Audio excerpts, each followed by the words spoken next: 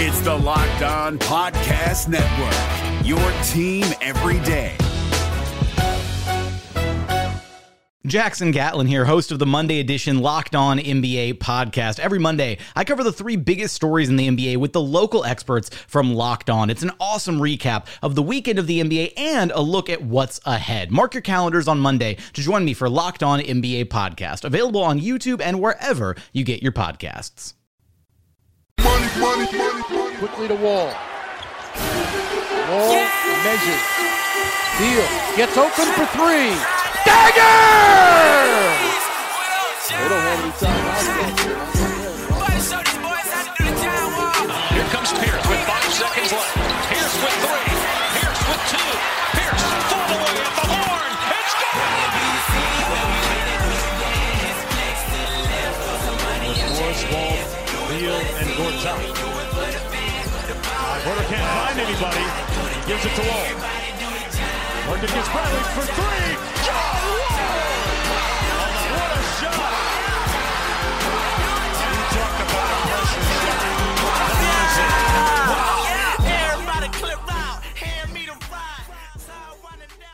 Hey guys, what's up? Thanks for checking out the Locked On Wizards show, part of the Locked On Podcast Network. Your team every day. Emergency pod again, second one in 2 days. I am the host once again, Ian Evans, and I'm joined today by one of my co-hosts, Arthur Renault. How's it going, Arthur? What's up, man? I'm doing a lot better than yesterday. I feel like I would have echoed your same thoughts on yesterday's podcast with Becca about the disaster that was the Wizards offseason up until today. Yeah.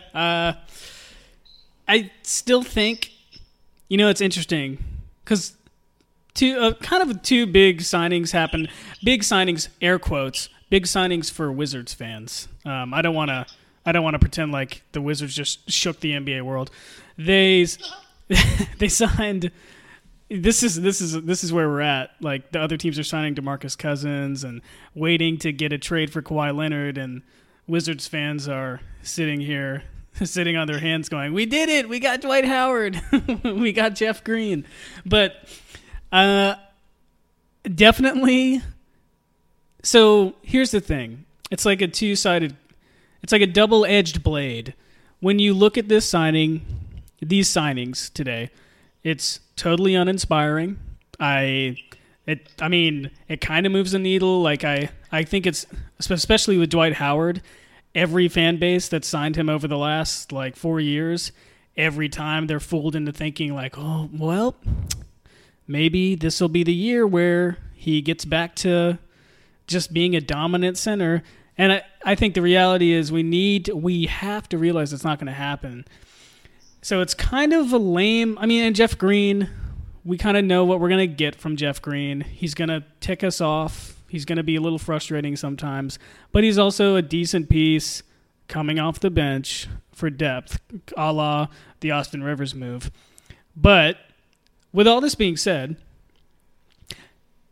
and I want your take on this, Arthur, just straight away from the jump, you can't argue that this roster that's going into this season right now isn't already way, way better and far improved over the roster from last season, because it is.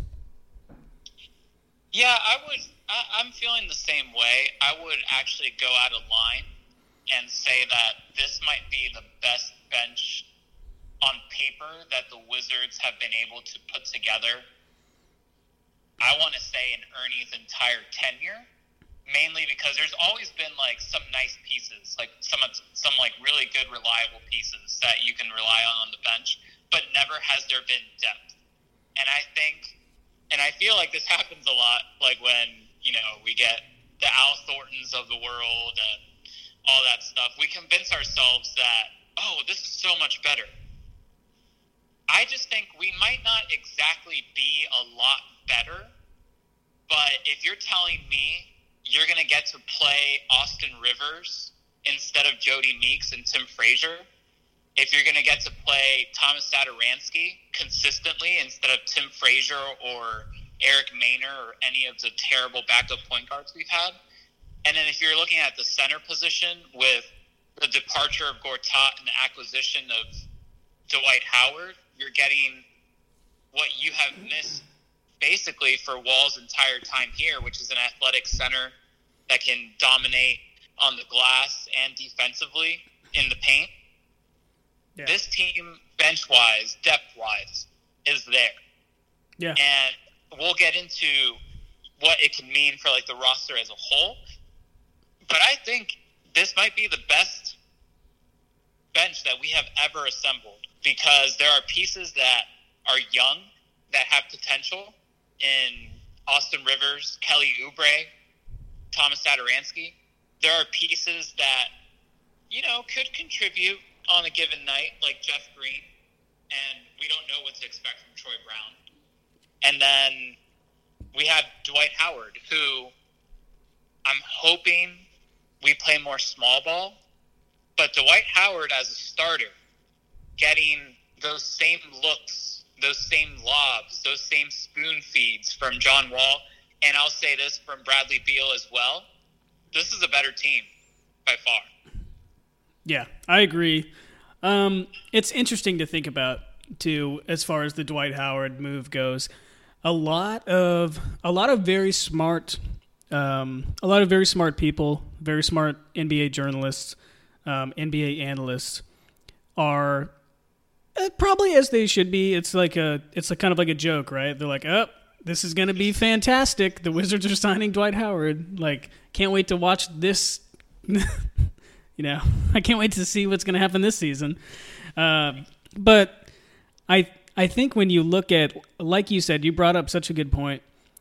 John Wall, for a long time, and I don't think any of us, even people who are really fed up with Marcin Gortat right before the departure, I don't think any of us discounted the value that Gortat gave you for a very long time, specifically on the offensive side of things. When he had really good hands, he was a great finisher, not powerful finisher, but just good. Like, he knew angles, he knew how to lay it off the glass, and he would get there quickly. Like, he was never explosive, but he was always a quick, fluid, agile athlete, and he always took care of his body. We don't discount that. It's just that when you're looking at the way that John Wall, like you said, Arthur, would just spoon feed Marcin Gortat, he'd make his life so easy. He'd make his job and his role on the court on offense so easy. And so many times it didn't matter. Marcin Gortat would just burn John Wall. He would get blocked at the rim by someone much smaller than him. He would miss layups. He'd miss multiple layups, sometimes completely wide open. And I think when you take Dwight Howard and you swap him in place of Marcin Gortat, you all of a sudden have a center where those spoon-fed passes right under the basket are going to be emphatic dunks immediately, or layups that are converted. He's a lob target, not like Marcin Gortat was, where he would kind of catch it and then try to tip it in or try to lay it in. He's a lob target that's going to, again, just dunk the basketball. And also, you mentioned rebounding. Dwight Howard, if there's still one elite skill that he has at this point in his career, he's a load on the offensive glass. He gets you so many second chance opportunities. And on the defensive glass, too, he's still a really good rebounder. He's still really powerful. He's built like a tank, and he boxes people out. He just clears people out of the paint. What you don't add at all is anything on the defensive. I mean, I guess he's a better shot blocker. I don't know. I haven't really looked at the stats. I know Marcin Gortat was kind of hated on as a defender, but he was actually like okay, like he was solid. But I don't know. I know Dwight Howard's probably a better shot blocker in the paint, but anywhere outside of the paint, he hurts you like on a switch out on the perimeter onto a smaller player. He hurts you. He hurts you just as much as Marcin Gortat did. So you don't really. He hurts you, but at the same time, you're absolutely right. Like, getting Dwight Howard has a lot of benefits, but also a lot of repercussions. Because at the same time, he's not going to be able to guard on the perimeter. So the switches is where, he's going to get exposed.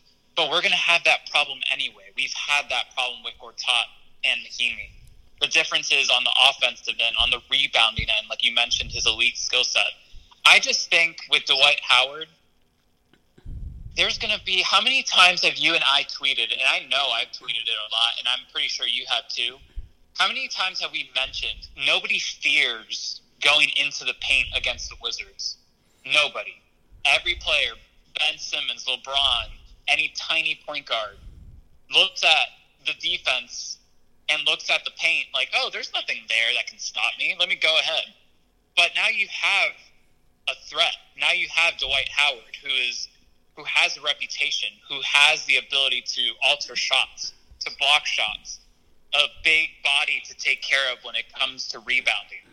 So even though we're still going to get wrecked when it comes to switches and Dwight Howard's not going to be able to keep up with some of these younger talents, he's physical. He can defend the paint. He's almost like Nene and Gortat if they fuse together. I feel like that's what Dwight Howard is. Yeah. Obviously, this is all from a casual Dwight Howard spectator, but on paper, that's what I feel like we got with Howard. Yeah, it's interesting because I'm with you. I as someone who I've always been a huge fan of Dwight Howard. He was one of my favorite players when I was younger because he was so much fun to watch on the Magic. He was like when he started his career, he was like the second coming of Shaquille O'Neal. It was just power dunks and running in transition and blocking everything and grabbing every rebound. As a casual Dwight Howard onlooker, I see a lot of the good stuff from him. But people who watch him and got a chance to watch him regularly over the years, I guess, like someone I followed closely on Twitter for a while, our friend from Locked On Hawks, Brad Rowland, he thought the signing as it happened, and as we're recording this, guys, the signing happened literally right before I started recording, so it's fresh off the press. But Brad was like cackling, like if there's an equivalent of internet cackling, that's what Brad Rowland was doing. He thought it was hilarious. I just picture from The Simpsons, Mr. Smithers, he's like tapping his fingers together and he's like, yes, I can't wait to watch this unfold. And Dwight was bad in Atlanta. If you look at the teams that he played on, he was amazing in Orlando. He left to go play for LA and he was bad. He left to go play for Houston and he did not fit what they were doing at all and he was bad.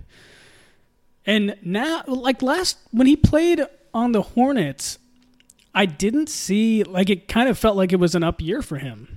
He looked like he was solid. Especially when he played us. He killed us every time we played him last year, the Hornets. I think it has to do more with, the locker room issues with Howard and Charlotte. But at the same time, you can't compare Charlotte to D.C. And the quality of players he's going to have around him, it's day and night. I mean, I'm sorry, but playing with Kemba Walker versus playing with John Wall, that's a huge upgrade, and he's got to be pretty excited too. There has to be a reason he chose us. I mean, yeah, he said he was interested in the Wizards, right? And that has to do with a pass first point guard that gets his big men fed, spoon feeds them. He's looking at that oh man, I don't need to do back to the basket. I don't need to fight for some offense. I'm just going to do pick and roll with one of the best pass first point guards in the NBA and just maybe average 24 a night, maybe average 20 a night. And, oh, look, they have Bradley Beal. They have a player that can create offhand, and they have Thomas Satoransky. There's so many options here for Howard to recreate himself. As long as he's committed mentally, this could be a really good sign.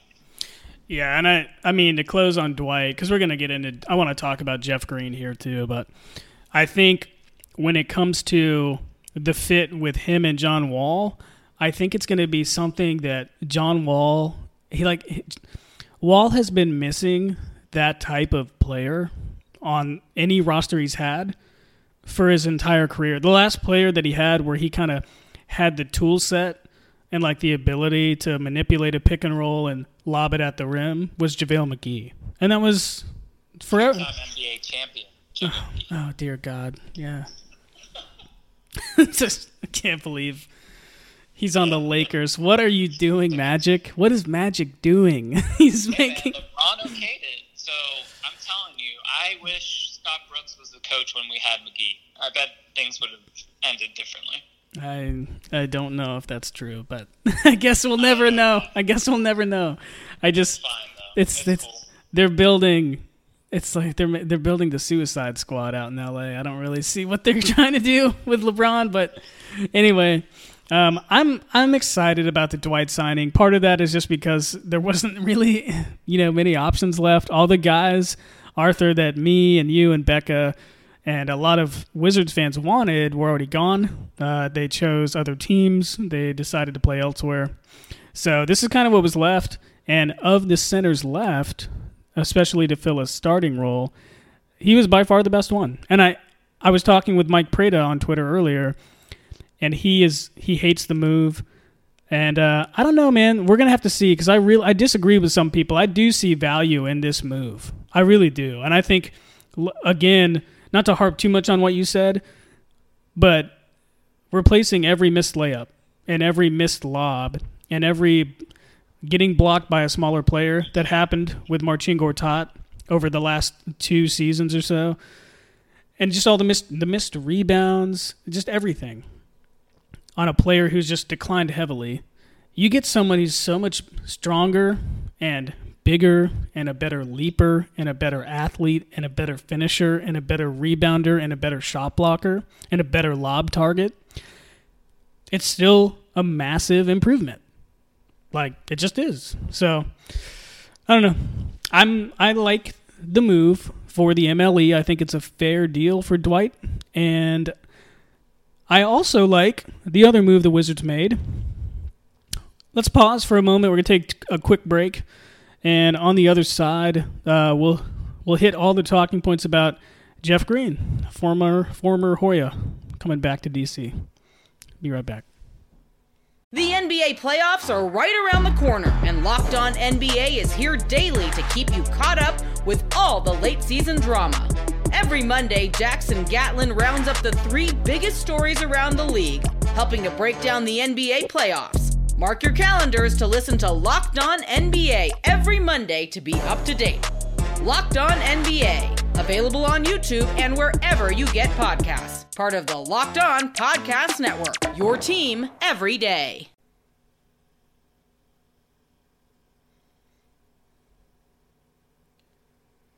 Thanks for checking out the Locked On Wizards show, guys. Don't forget to check out our Locked On NBA show. It's Monday through Friday. The best guests, the best insight. And it doesn't matter who your favorite team is, you can always find what team you love to listen to as well. Just go into a search engine, type in Locked On whatever team, and you can find it. There's always going to be something about your favorite team that you can listen to. So keep it locked in on the Locked On NBA network. Arthur, we need to talk about the other signing that just happened. Jeff Green happened earlier today. I got to process some stuff on Jeff Green. I want to hear what you think about him. I would have much rather kept Mike Scott, but that's mainly because I know what we're getting with Mike Scott. Jeff Green, I don't know. For me, it brings somebody that has potential, has had spurts here and there, and just, I don't know, it's just like such a Wizards player. But at the same time, he brings some value. It's just, for Jeff Green, it's a depth thing. Like, we're not going to rely on him to be a starter. He's not going to play more than 30 minutes, hopefully. I mean, I say hopefully because you never know what Scott Brooks is going to do with certain players. But to me, it just gives the Wizards more versatility. Again, exactly. We mentioned with Troy Brown, like, oh my God, why the hell did we get Troy Brown? We got Troy Brown because that's a stepping stone. It's a project into positionless basketball.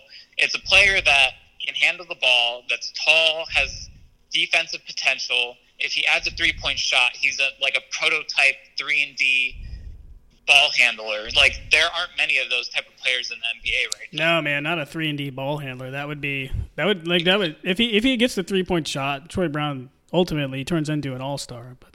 Right, exactly. Yeah. And I think Troy Brown, I unfortunately don't see him playing that much this year, which really sucks because I would have loved to have seen him like get some minutes. Summer League, dude. We gotta get amped up for Summer League. Yeah, exactly. That's why I'm looking forward to it. Troy Brown and maybe Bryant. Is he going to play on the Thomas Summer League? Bryant? Maybe. I don't know. Yeah, he's an intriguing possibly. prospect. I don't know. I've seen some highlights. He's already better than Jan Mahimi. Like, again, upgrades. So, Jeff Green. You mentioned lineups, and I feel like I can answer this question about Jeff Green with lineups. Jeff Green is a piece that you can insert into the small forward position, into a power forward position, if not just for the sake of having a big body that's athletic, that can run up and down the court and isn't a slug, isn't 40, isn't past his prime. It's just another option that we can throw out there. We can have lineups as long as Brooks finally decides to stagger our starters.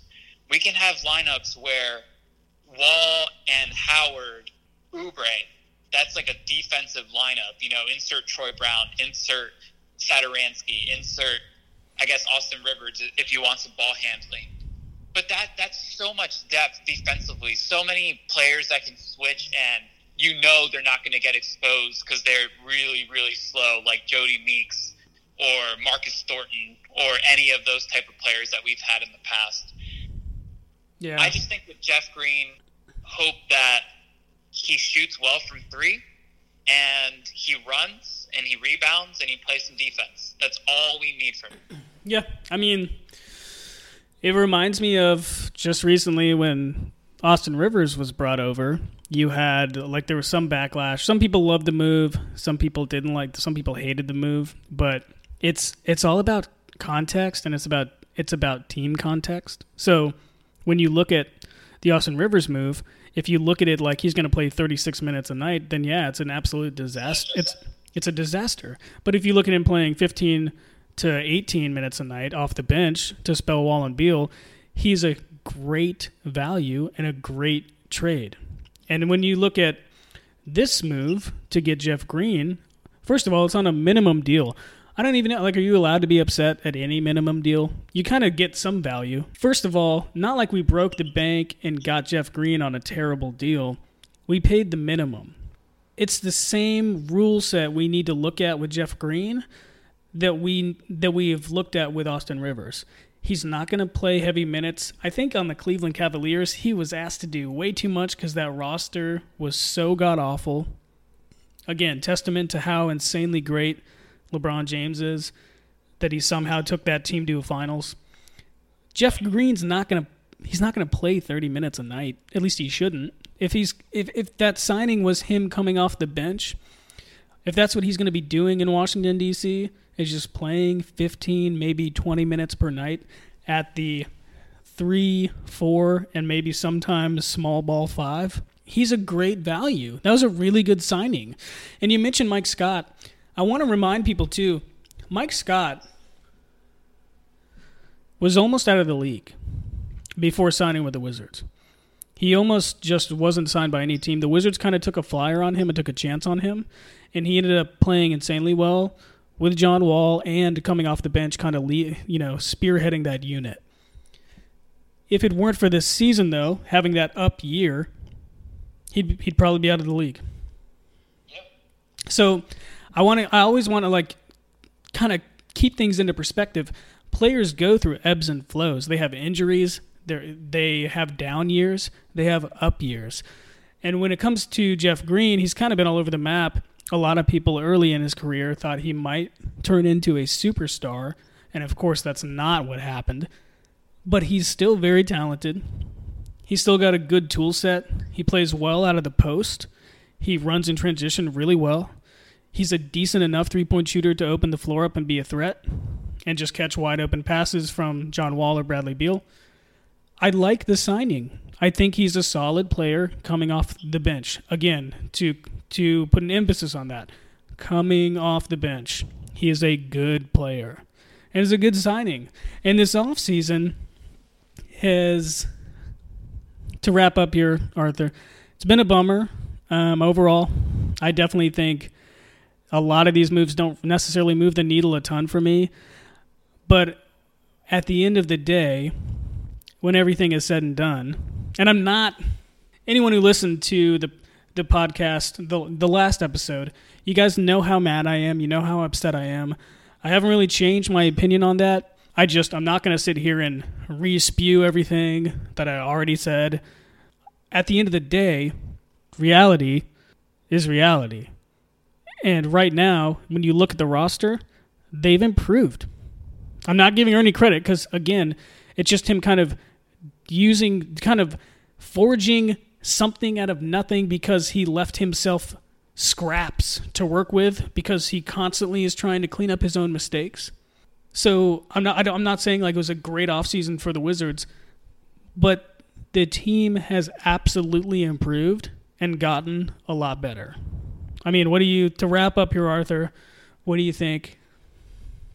Yeah, I was, before today, I was incredibly upset and embarrassed for being a fan of this organization that nobody wants to come play for because there's an owner that doesn't care about the team. There's a GM that is horrible and shouldn't be here. And it appears we have players that can't go out of their way, out of their ego to recruit superstars. And today doesn't really change any of that. I would say it's almost like if you are preparing yourself to go on a date. If you're a guy or a gal and you're preparing to go on a date and Wizards Tinder, can you imagine? Yeah, you're just swiping left and right. Andre Blatch, JaVale McGee. Yeah, that would not end well. But I would say it's like you're preparing yourself for a date. You're a baller. You can go to, Gucci or whatever, get the best fit. You can go to Flight Club New York and get the best shoes in the game and go to your date and really show out.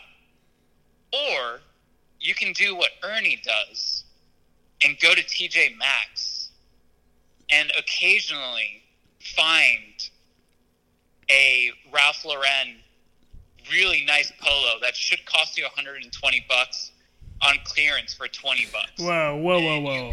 Don't you dare sit here, Arthur, and try to insult TJ Maxx. No, man, I'm not. I'm a big TJ Maxx guy. How do you think I know that polo was $20? Get all my entire wardrobe. Dude. Dude, I love TJ Maxx. I'm just saying this is what Ernie does. The Warriors are the ones that go straight to Flight Club New York to get the $300 Jordans. Ernie Grunfeld goes to the Nike outlet in Potomac Mills, Woodbridge, and finds like a nice pair of Jordans at the Nike outlet for like $60 and says, you know what? These are just as good as the $300 ones, but here we are. I got it for a bargain. So our signings, our moves are bargain moves.